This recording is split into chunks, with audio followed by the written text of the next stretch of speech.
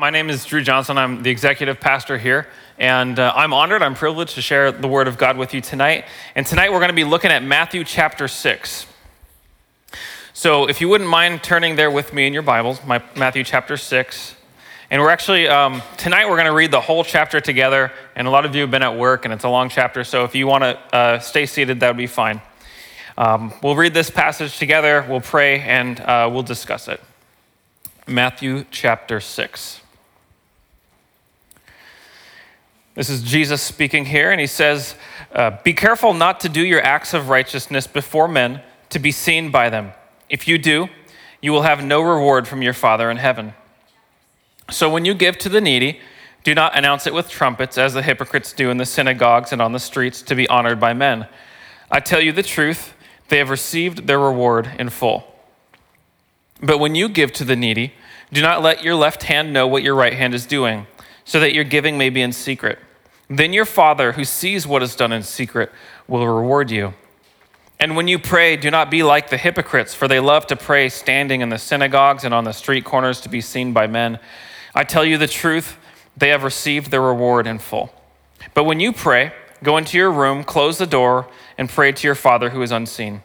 Then your Father who sees what is done in secret will reward you.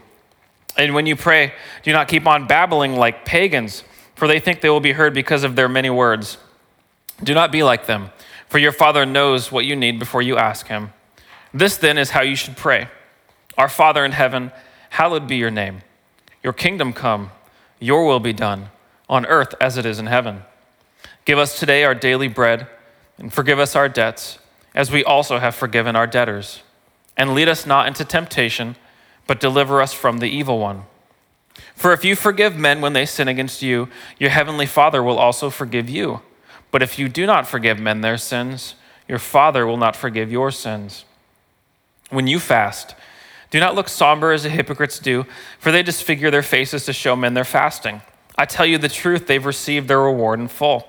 But when you fast, put oil on your head and wash your face, so that it will not be obvious to men that you're fasting, but only to your Father who is unseen.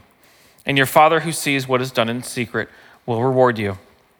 Do not store up for yourselves treasures on earth where moth and rust destroy and where thieves break in and steal, but store up for yourselves treasures in heaven where moth and rust do not destroy and where thieves do not break in and steal.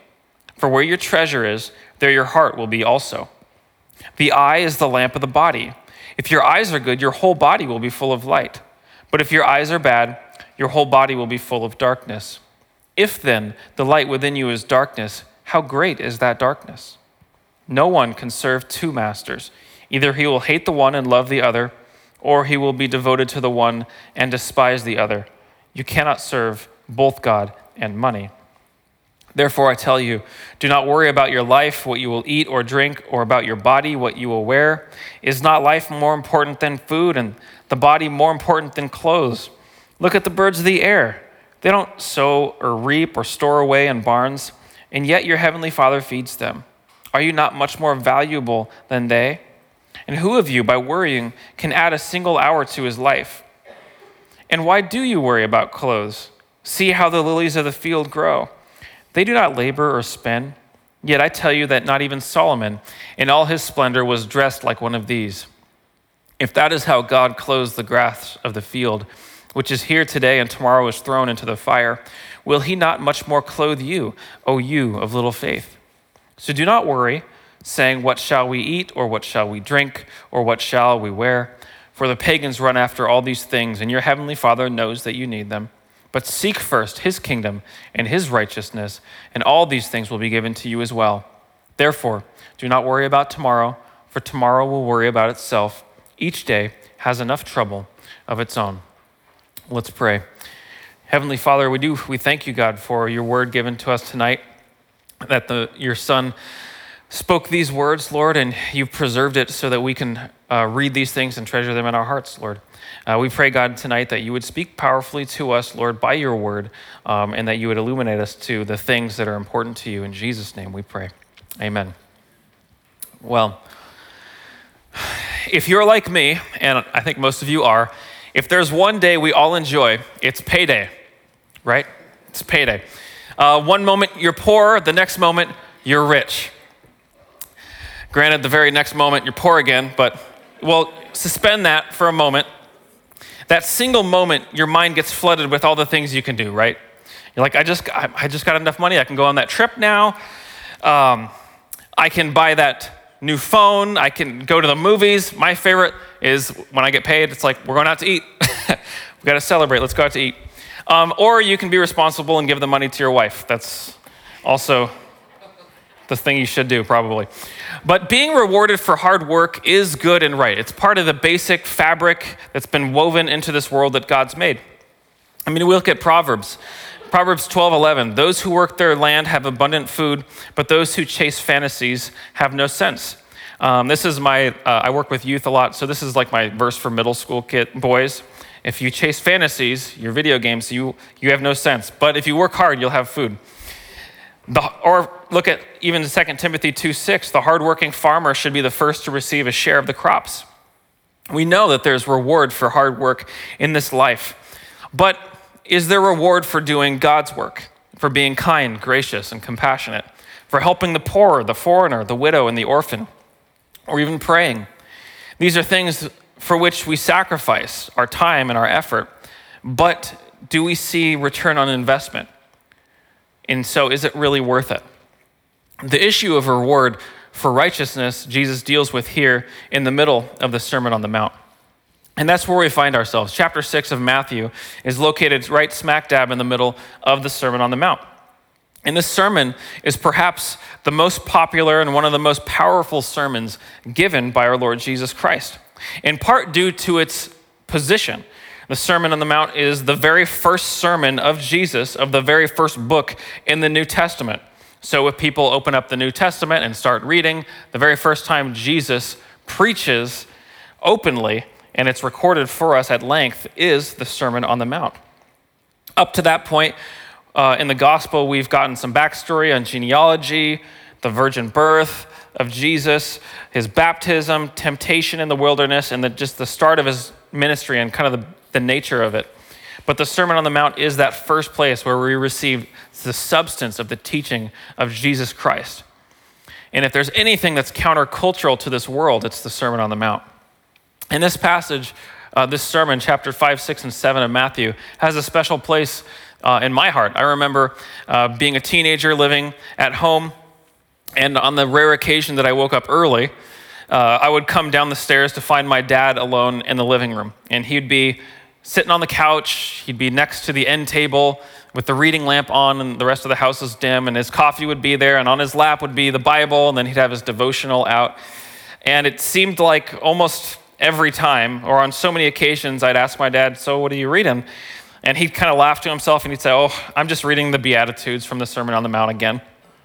And so that got me interested. It's like, what's the Sermon on the Mount about? So I'd read it all the time. And it has a special place in my heart. It has a special place in my family's heart.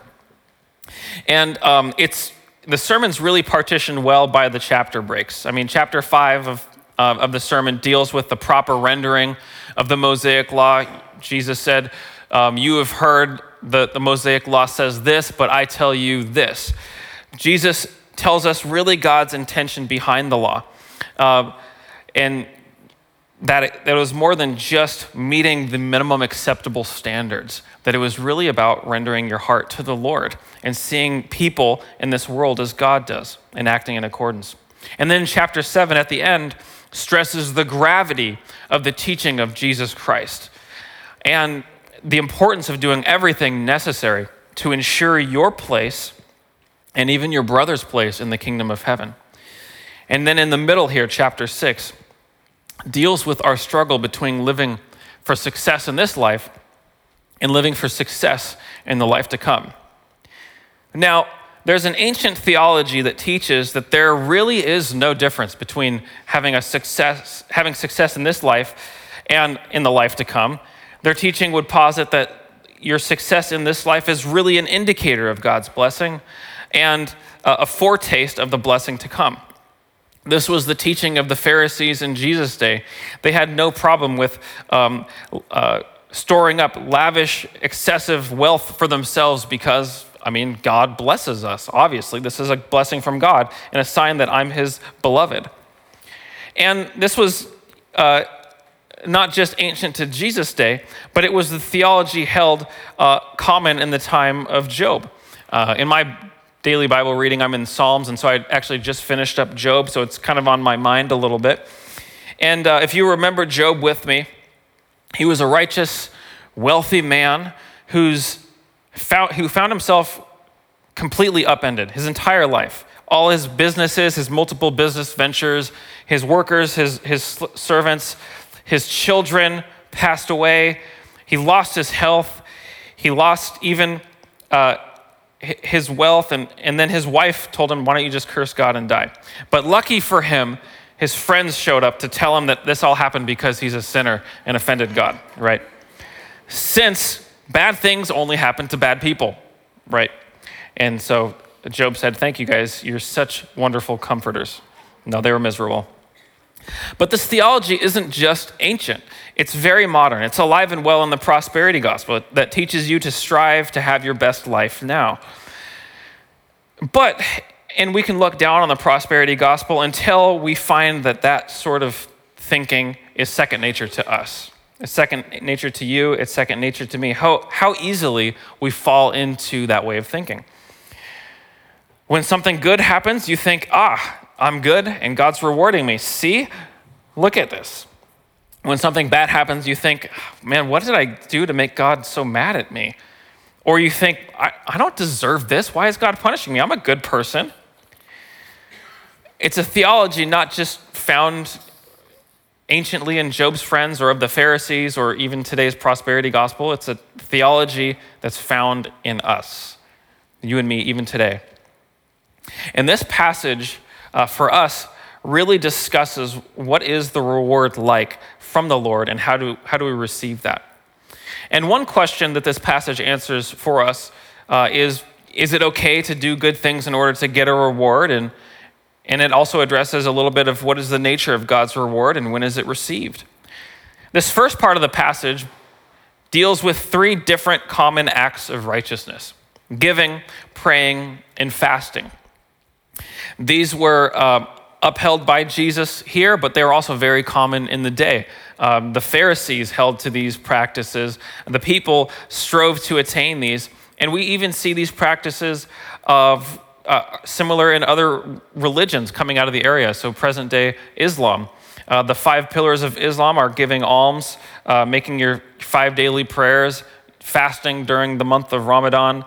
And they have 2 additional ones, is making a pilgrimage to the Hajj, which is a pilgrimage to Mecca, and then saying their prayer to Allah and their prophet Muhammad. But 3 of those are similar, right? Giving, praying, fasting. 3 acts of common righteousness. But Jesus, when he begins discussing these acts of righteousness, kind of gives this sentence to set it up. He says, be careful not to practice your righteousness in front of others to be seen by them. If you do, you will have no reward from your Father in heaven. Now, just kind of pausing on this for a second before moving forward, we can glean a few things. The first is that Jesus expects us to practice righteousness. He expects us to practice righteousness.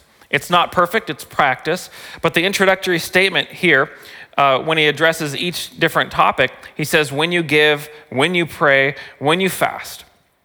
As a citizen of the kingdom of heaven, our proper action is to live in accordance with the gospel of Jesus Christ. That's like the way that we pay our tax in the kingdom of God, is to become obedient to the gospel. And that includes these common acts of righteousness. There's that expectation to live a life in conformity with the gospel. But there's a warning here to be careful how you do it. Be careful that it's not done in front of others to be seen by them. To be seen by them. There's a carefulness when we're not to carry out our godly obligations so that others will think that we're super holy, uber holy. Wow, that guy, look at that guy. Sometimes people are nosy or sneaky and they can figure out it was you when you did something nice. Sometimes the circumstance requires you to act right away to help somebody, and there might be other people around you, and you can't always avoid that. It's like, how do I give to the church without the bookkeeper knowing that it was me? Right?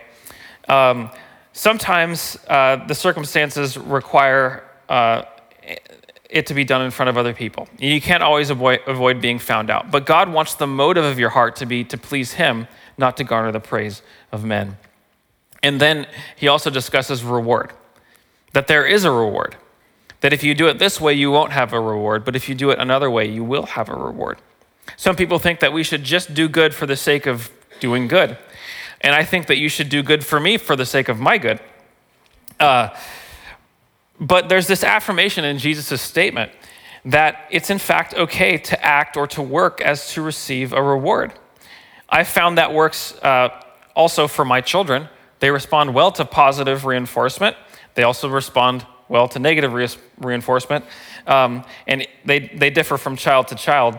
But the Lord does the same thing with us. I mean, over and over again throughout Scripture, there's blessings for obedience and punishments for disobedience. When you look at the Old Testament covenant, the Mosaic law, when you look at the prophets, and even when you look at Jesus' teachings, he talks about hell and the punishments over and over and over again, but he talks about heaven and the reward for righteousness over and over and over again.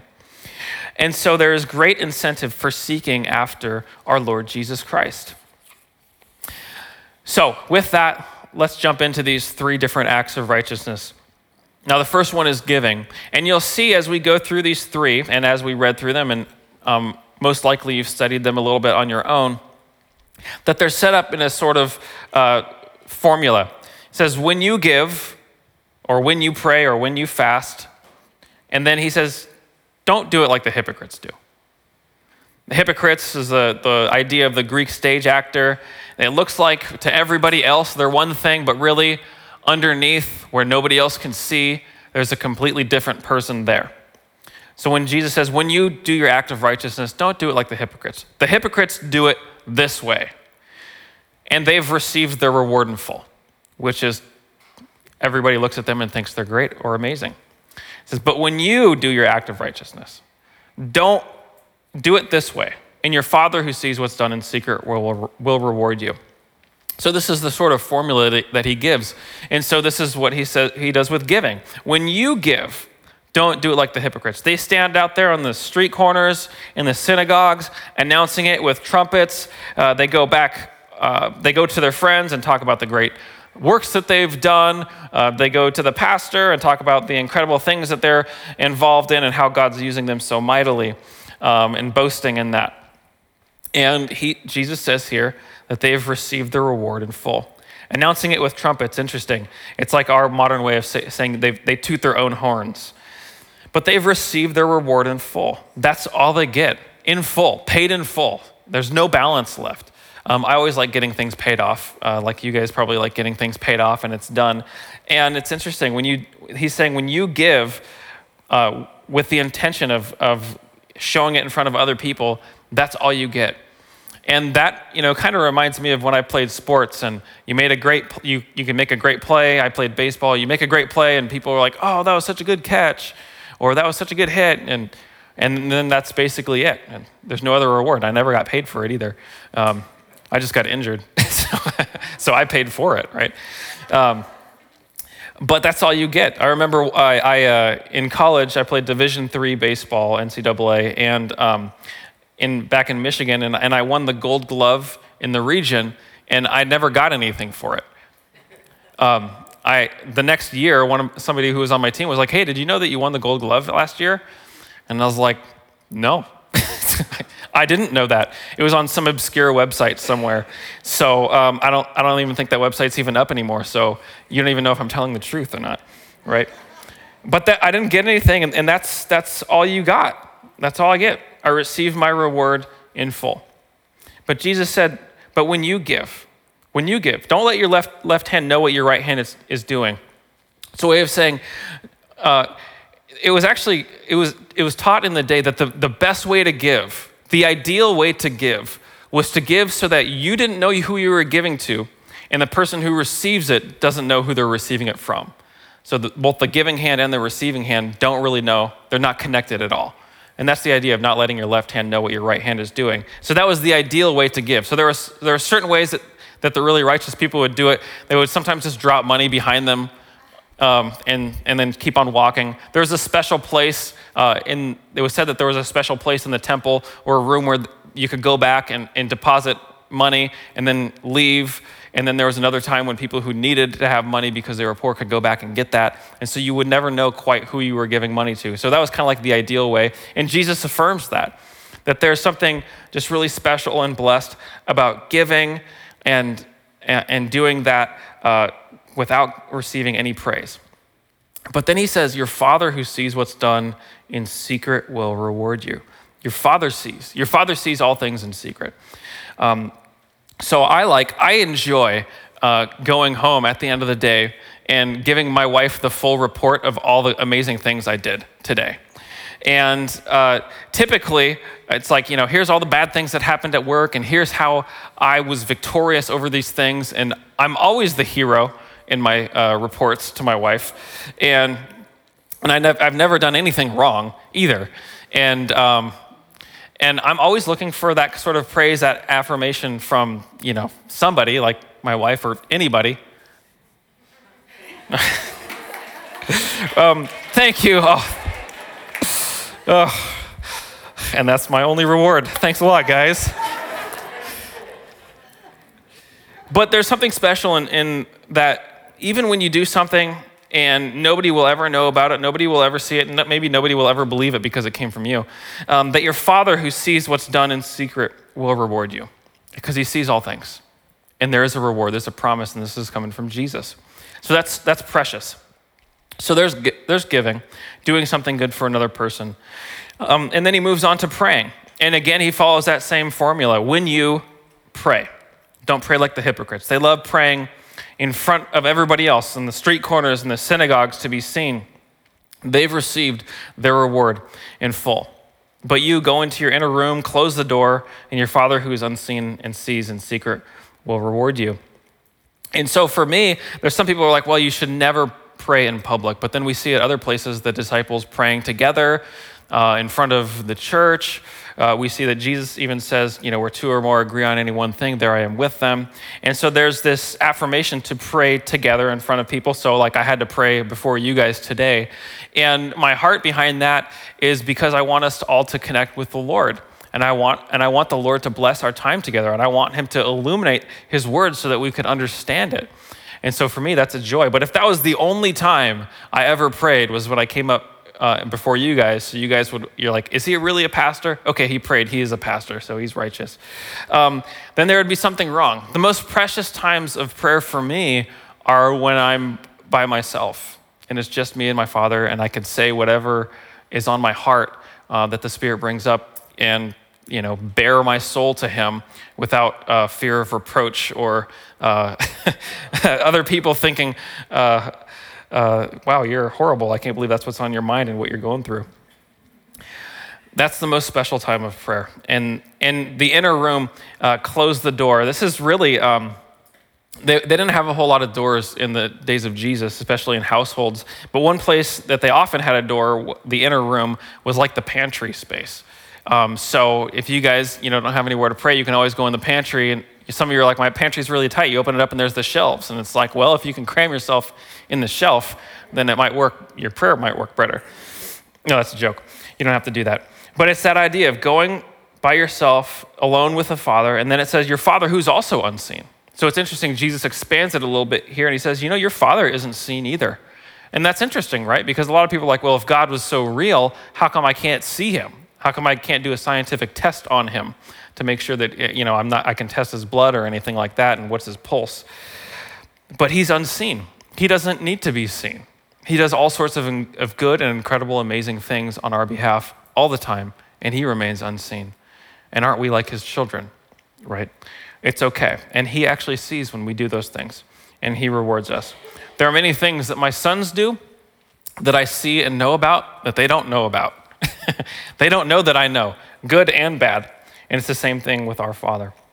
But Jesus gives this addition here. So he strays a little bit, because mostly when he was speaking of the hypocrites, he's speaking of the Pharisees or the teachers of the law, the high and mighty in the faith of the Jews. But he expands here there's this addition. Also, don't pray like the pagans.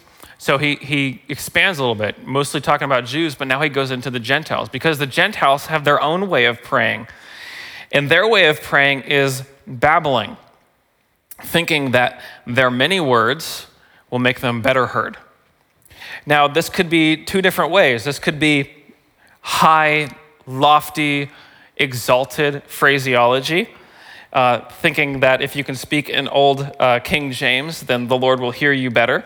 If you can just kind of get up on the plane with Jesus and God and speak just like them, then maybe they'll hear you. But then there's also just repetition of different kind of prayers. You could do that with the Lord's Prayer, even, which he goes into. If you say it over and over and over again, it sort of loses its meaning. But also there's just one way that pagans pray is by saying a word or a phrase over and over and over and over and over and over and over again for 30 minutes, an hour, 2 hours, 3 hours. If I was up here and I was just saying, Jesus, Jesus, Jesus, Jesus, like the whole time, most of you would be like, this is getting kind of weird. I need to leave now, right? Like, this is getting kind of creepy.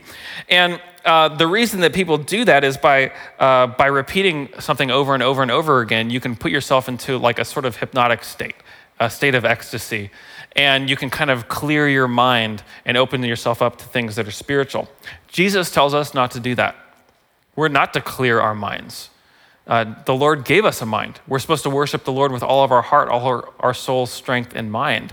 He says, come, let us reason together. So that at no point are we supposed to get rid of our mental faculties. We're supposed to keep those things intact. But when we pray with a simplicity.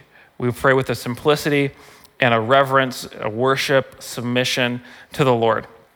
And this is how Jesus tells us to pray. And another place, the disciples come to Jesus and ask Jesus, teach us to pray. What should we pray like? And so even though this is often called the Lord's Prayer, it's really a prayer Jesus is telling his disciples to pray. When you pray, this is how you ought to pray. Father in heaven. It starts out with worship. It starts out with recognizing that we have a Father, not just some God who's far away. We have a Father who's in heaven, a Father who loves us. And he's in heaven, and he's worth praying to. And then it goes into reverence. Hallowed or holy is your name. Holy means set apart. Holy means different. You're not a God like every other God. You're not like a God of the Canaanites. You're not like a God of the Greek pantheon. You're not like a Hindu God. You're not like Allah.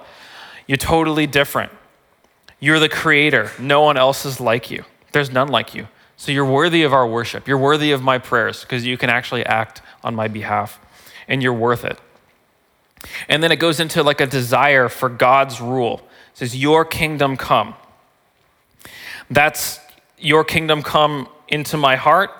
That's the lordship of Jesus Christ ruling and reigning over my heart and my life and my actions. But it's also his king. We seeing his kingdom expand as people give their lives to Jesus Christ and become obedient to his name and coming under his lordship. But also it's looking forward to the second coming of Jesus Christ when he ushers in his millennial reign, his kingdom. We look forward to his kingdom coming, and we pray for that. And then it's a submission of will. It says, your kingdom come, your will be done. And this we're reminded of even Jesus' prayer in the garden.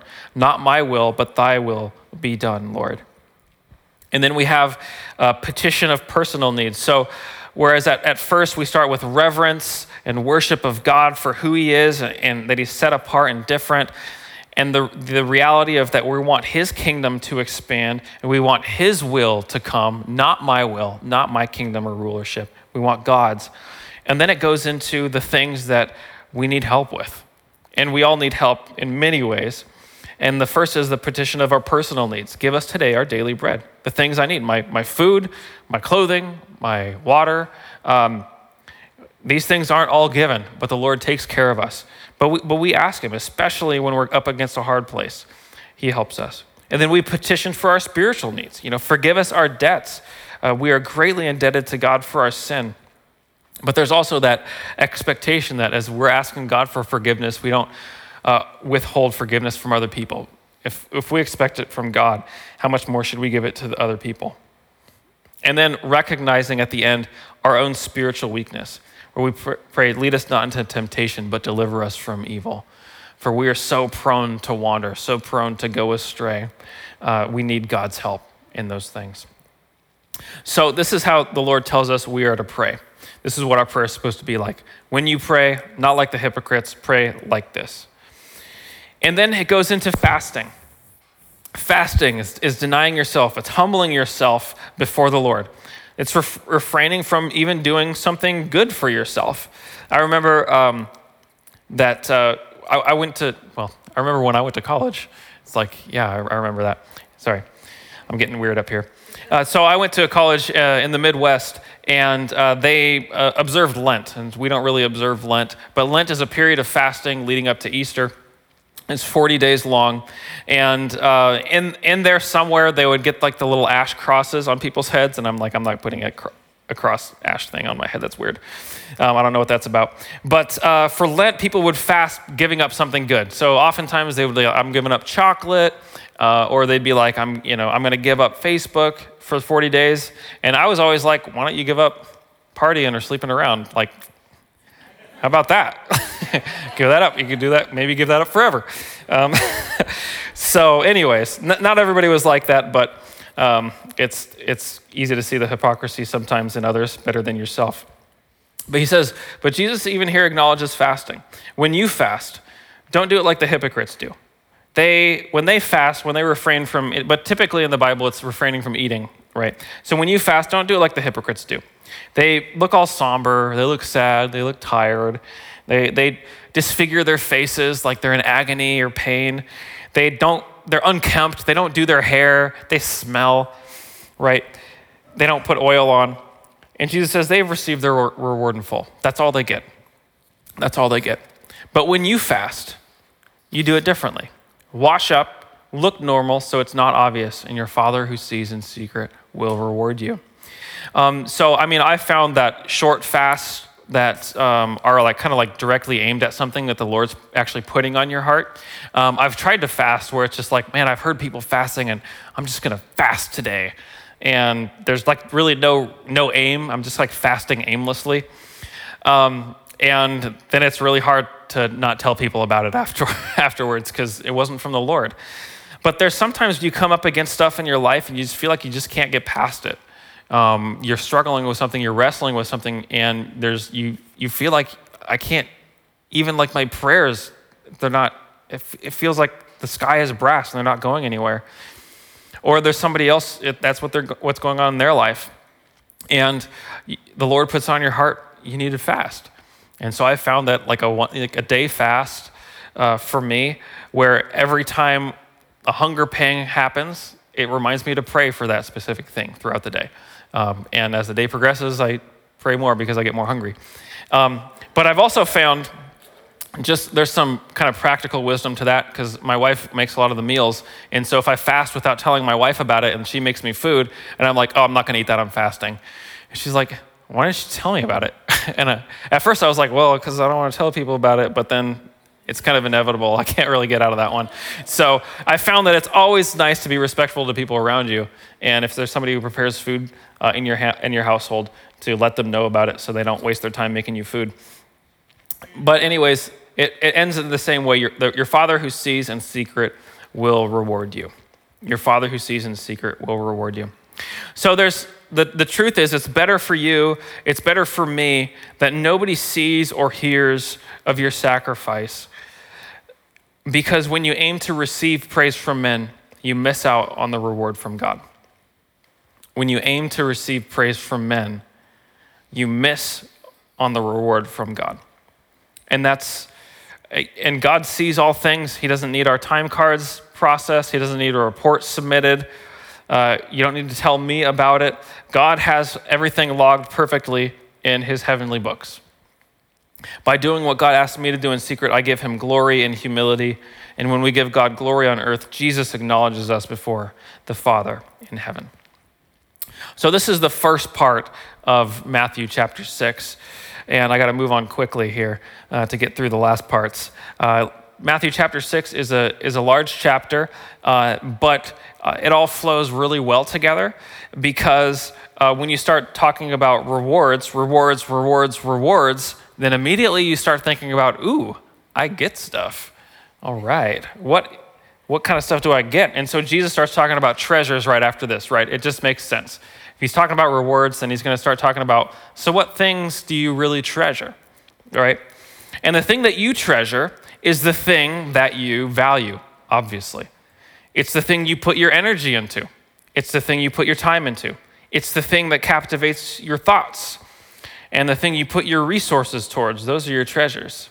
It's the thing that you put your hope in. It's the thing that you just can't wait for. It's the thing that you die to protect. This last year, my wife and I paid off a bunch of student loans. I think I've told you guys about that before. And I've been out of school for 10 years, and we've kind of been scraping and clawing to get these loans paid off. The borrower is slave to the lender. And we dreamed about getting our loans paid off. We talked about it like we were getting out of prison or something. It's like, what are you going to do when you get your loans paid off? It's like, I'm going to do this. What are you going to do when you get your loans paid off? Well, I'm going to do this, right? And the day finally came, right? And we sat down together and we opened up the computer screen because that's how you make your payments now. And it was like miraculous. We put in the payment and hit enter, and it says, payment has been successfully submitted. And that was it, right? And it was like, no confetti, no balloons, nobody jumped out of anything. I thought it would be more magical than that. But I mean, even though it was a good thing, even though it was something that really needed to happen in our lives, I treasured it in my heart and I so looked forward to it, and it came and it went, and in some ways it disappointed because it really shouldn't have been my treasure. And as you have those experiences more and more, even the really good things in life, you realize that I don't think this life contains the treasure that my heart really wants. And that's what Jesus is talking about. There's a treasure you cannot attain in this life. You will never attain it because it's not found in this life. It's found in the life to come. It's found in our Lord and Savior, Jesus Christ, and what he has in store for us in heaven. And it's here that the prosperity gospel dies, because Jesus says, do not store up for yourself treasures on earth where moth and rust destroy, where thieves break in and steal. Rather, store up for yourself treasures in heaven, where moth and rust do not destroy, where thieves do not break in and steal. Because the promise for reward from our Father is realized in heaven. You gain reward in this present life by making sure you can gain reward in this present life, making sure other people see you, they heap praises on you, they share around town how good you are. But in so doing, you've only gotten the reward that you can get, and it's over. And so for us, this is like an ultimate lesson in delayed gratification, which we all hate.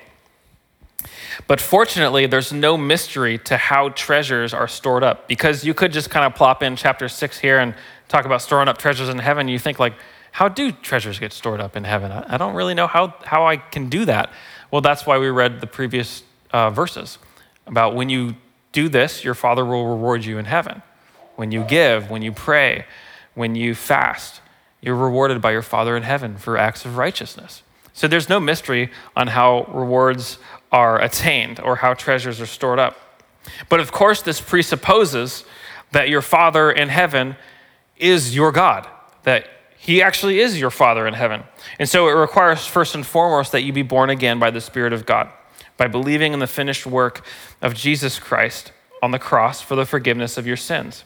Only then, when you become a child of God, are you eligible for any inheritance from the Father.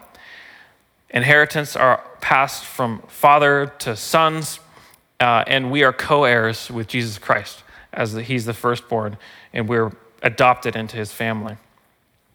So that's storing up treasures in heaven, and that kind of gets us thinking, like, is it wrong then to save money? And one thing that we realize is that money is only a treasure if money is your treasure. Money is only a treasure if money is your treasure. And otherwise, money is just a tool to be used like your shirt or like your car or like your table or like your shoes. It's just a tool. unless it's your treasure and it's the thing that you protect, the thing you'll die for, the thing you think about, and the thing that you long for in your heart and you hope for, like on payday, like me.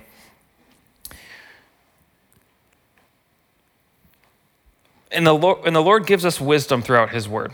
He gives us wisdom in dealing with money. He tells us there's foolish ways to deal with money as well. One wise way is to save portions of your money and not use it all. Proverbs 13:22 says, a good man leaves an inheritance to his children's children, but the sinner's wealth is passed off to the righteous. So there's wisdom in not using up all of your money, living not just below your means, but even below a little bit further so that you can save, so that you're not a hardship on your children and their children. And there's also wisdom in using your worldly wealth for the sake of Jesus Christ and the gospel. And it's kind of an odd thing to think about. It makes sense to us, though. When you look at the parable of the shrewd manager, this is an interesting parable to look at in Luke chapter 16. If you remember the parable, there's this manager who's taking care of his master's properties, and there's a bad report about him that he's been wasting money. So the master calls him in and says, you need to give account because you're no longer going to be my manager because you've been wasting my stuff. And so the manager thinks to himself, like, I'm not very good at physical work. I don't know if I can get another job. So my plan is, okay, I'm going to call in some of our customers that owe us money. And he calls them in and says, hey, how's it going? I love working with you. How much do you owe again? You know what? I love working with you. I'll just cut it in half. Don't worry about it. You're such a great customer. We love you here. Come back anytime, do business with me. Next guy comes in. Yeah, take 30% off. You know, you've done a lot of nice things for me. And he does this so that he might get in good with them. So after he loses his job, maybe he can go get a job with them, right? And so the master commends him. The master commends him. What you did was really smart. And then at the end of this parable, Jesus says, I tell you, use worldly wealth to gain friends for yourselves, so that when it is gone, you will be welcomed into eternal dwellings. So this is an interesting thing to think about. I tell you, use your worldly wealth to gain friends for yourselves, so that when your worldly wealth is gone, and it's all gone for all of us, at the end we all have to turn it all in. In the end, you will be welcomed into eternal dwellings. It's talking about using your worldly wealth to gain souls for eternity so that you can see them in heaven. Like that, talk about a treasure in heaven. The only thing that you can take from this life are the souls of people who've been led to Jesus Christ, right? That's a real treasure. That's using worldly wealth in the way that Jesus wants us to. But then there's folly with money. Right? There's folly in putting your hope in money, trusting in uncertain riches. 1 Timothy 6:17 says, command those who are rich in this present age not to be arrogant or to put their hope in wealth, which is so uncertain, but to put their hope in God, who richly provides us with everything for our enjoyment. And there's also folly in using even the injunction not to store up treasure as permission to spend everything on yourself. Well, you say to yourself, well, I'm not supposed to store up treasure, so let's go out to eat again because I shouldn't have any money in my bank account. And you're like, no, that's not. Even Proverbs talks about that. Proverbs 21:20 says, the wise store up choice food and olive oil, but fools gulp all theirs down. So there's folly in just spending everything lavishly on yourself. Now you might think to yourself, man, money, is it really that big of a deal? But in some ways, money is one of the biggest deals. And that's why Jesus then goes on and talks about the eyes and talks about serving masters. The idea of eyes being light and eyes being dark was a way of discussing people who were greedy and people who were generous. Somebody with dark eyes was somebody who was greedy. And we kind of see that, somebody who's real stingy and doesn't want you eating the good food at their house. That's what I do with my kids because they don't appreciate it. It ends up on the floor. I kind of look at them, I furrow my brow, my eyes get a little dark, and I'm like, you're not going for the good chocolate, are you, over there? Your chocolate's over here, right? But if your eye is healthy or light, you'll be really generous. So that's kind of like when your eyes are open, oh yeah, take anything you want, anything in our house is yours. There's something to being a generous person that is so wonderful to be around and is so godly. I even think of 1 Corinthians chapter 6. We look at, you've most likely seen this passage before. Verses 9 through 10 says, or do you not know that the unrighteous will not inherit the kingdom of God? Do not be deceived, neither the sexually immoral, nor idolaters, nor adulterers, nor men who practice homosexuality, nor thieves, nor the greedy, nor drunkards, nor revilers, nor swindlers will inherit the kingdom of God. And this is one of the texts in Scripture that addresses the sin of homosexuality. And so most of the time you'll go to the passage, just look at that. But something you don't notice that I want us to focus in right now is realizing, don't be deceived, the greedy will not inherit the kingdom of God. The greedy will not inherit the kingdom of God. And this is a powerful thought. It's just like those who are just not generous aren't godly. And Jesus goes on to talk about serving. You have two choices. You can serve God or you can serve money. The word for money is mammon. It's any kind of worldly wealth, any kind of earthly treasure. You cannot serve both of them. So inevitably, when you hear something like this from Jesus Christ, you kind of get worried, right? You get panicked inside. How can I survive in this world if I'm not concerned about money? And here Jesus explains to us how and why a man can live focused on God instead of focusing on money. And he gives us some illustrations. And it's an illustration of God as the provider, because God really provides all things for us. You remember Abraham and Isaac. I mean, Ken's been going through Genesis. And so Ken started Genesis at the creation, and he'll continue teaching it until the end of time, too. So, no, I'm kidding. But in there, Abraham went to offer Isaac, and then the Lord provided a ram as a substitute, and so the saying goes, as it is said, the Lord will provide. On the mountain, the Lord will provide. So we get the name of the Lord, Jehovah Jireh, from that incident. And so Jesus gives us this illustration to show how God provides, even for smaller things. And he gives us an argument. It's actually, the name for it is argument a fortiori. So that's a Latin phrase for it.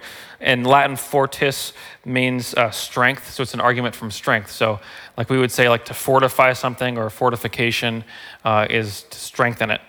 But it's the idea of from lesser to greater. So if something is true from lesser, the argument of strength would say how much more so for the greater instance. So here's like the type of argument. If you're going 10 miles an hour over the speed limit in Priest River like I was, you might get a $100 ticket, right? But what if you're going 20 miles an hour? Will you still get a ticket?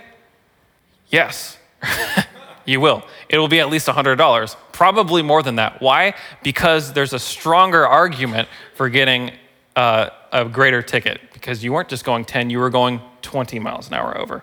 So that's the argument a fortiori. And so Jesus gives us that in regards to food and clothing. And he talks about food. I mean, Jesus, we remember he is the Son of God. He was involved at creation. Through him, the whole world was created. So he understands what things fall in what places in the creative order. And Jesus starts off talking about men and birds. Birds. God provides for them, right? God provides food for birds. And then Jesus said, man is greater than birds. Yes, man is greater than birds. Okay. There's some religions and philosophies that don't teach that man is greater than birds. It's pantheistic, or the Hindu religion. But Jesus affirms as the creator God that no man is greater than birds.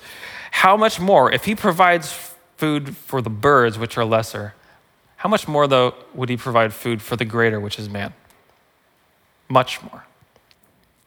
And then he talks about grass of the field and clothing, right? God provides beautiful flowers, lilies, to clothe the grass of the field.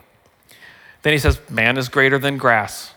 Okay, right? Man is greater than grass, yes. So if you haven't learned anything from tonight, man's greater than birds and man's greater than grass. Okay, how much more then, if he provides for the grass, will he provide for man? How much more? God is the God who provides. And so we look at this passage and we think to ourselves, man, is it then wrong to plan about tomorrow if I'm not supposed to kind of the birds, I don't know if they plan for tomorrow. I don't think the grasses have brains. At least they have more than me, maybe. I'm not sure exactly. But anyways, is it wrong to plan? We think to ourselves about that. The answer is no, it's not wrong to plan. And a wise man counts the cost before building. Even Jesus told this in a parable in Luke 14. He says, suppose one of you wants to build a tower. Won't you first sit down and estimate the cost to see if you have enough money to complete it? If you lay the foundation and aren't able to finish it, everyone who sees it will ridicule you, saying this person began to build and wasn't able to finish. So Jesus is here talking about just the wisdom in planning, looking forward in the future. So no, it's not wrong to plan. But it is wrong to boast about your plans.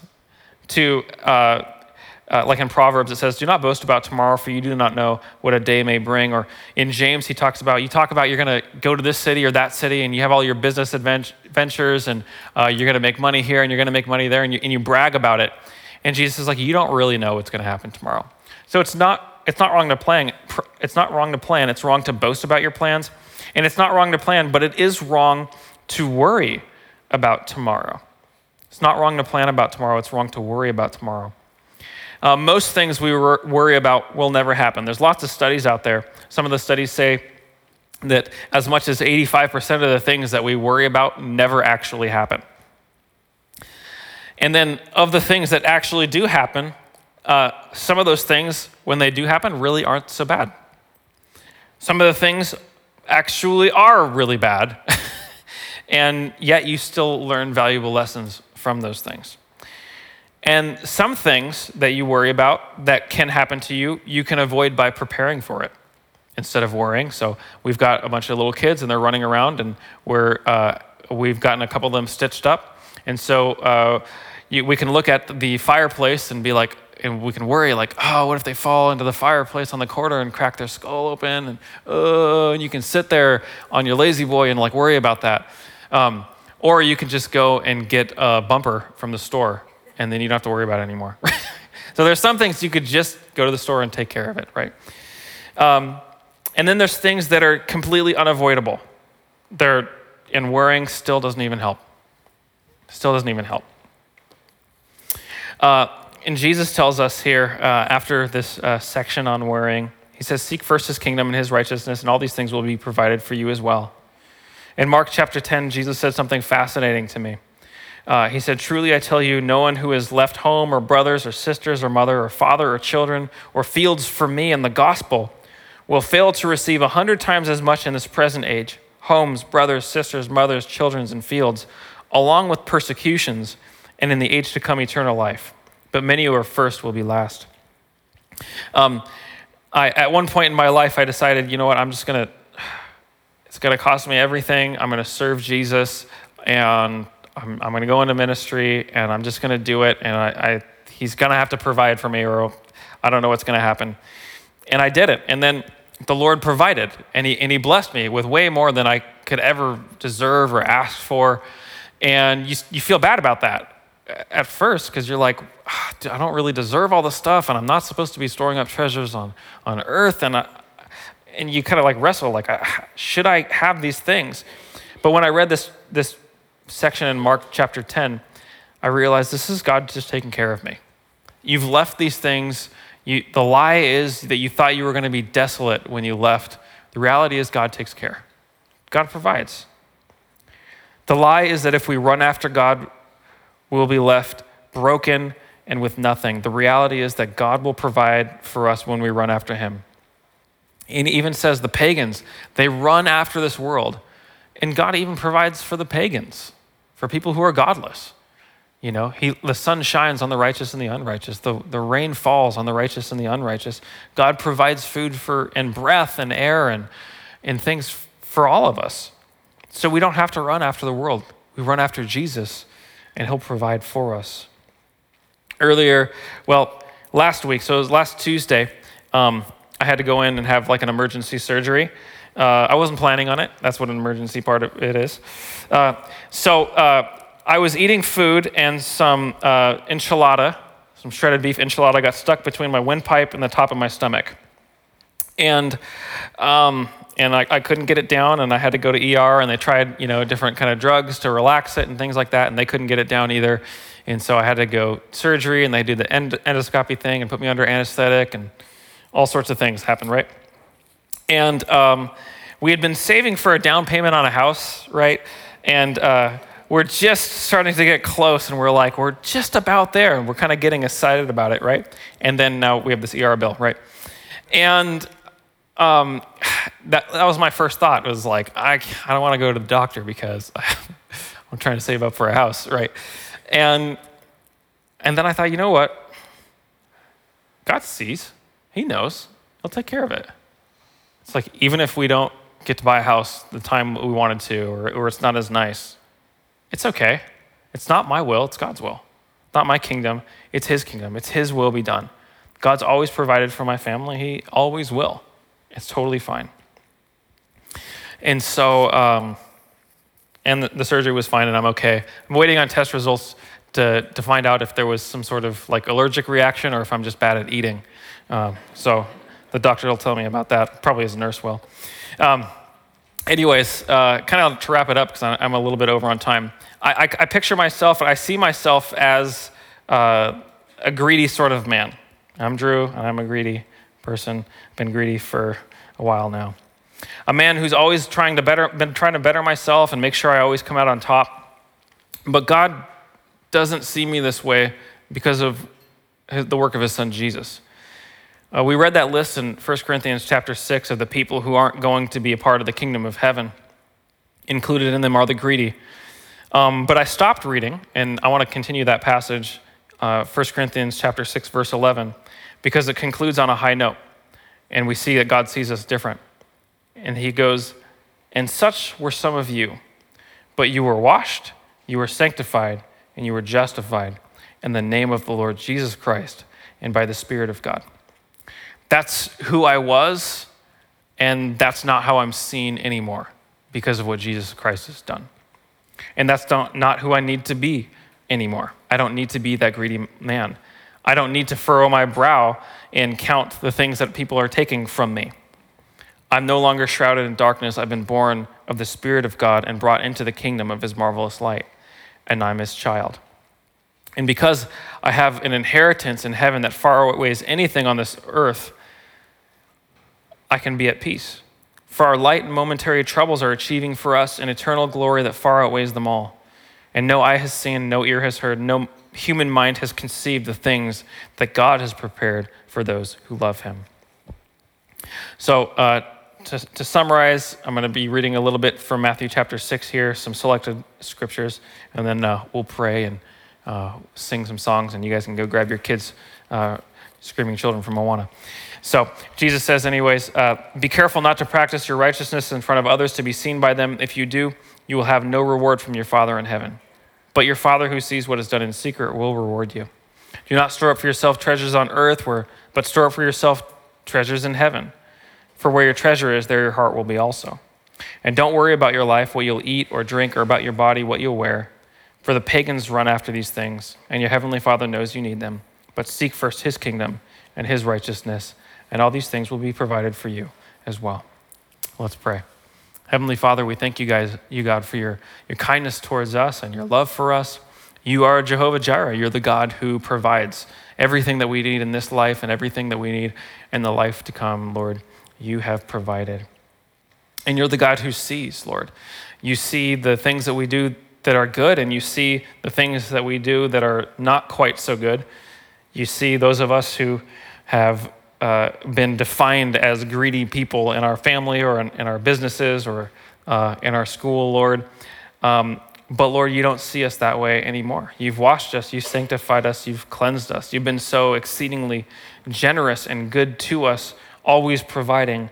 God, I pray that you would help us to be generous just as you have been to us. Make us like your son, Jesus Christ, more and more, Lord. So we praise you, God, and we thank you for this night. We also just pray for a grace for Pastor Ken and the team in Russia, God, that you would just bless their time there and encourage the church in Russia, Lord. We pray these things all in the name of your son, Jesus Christ. Amen.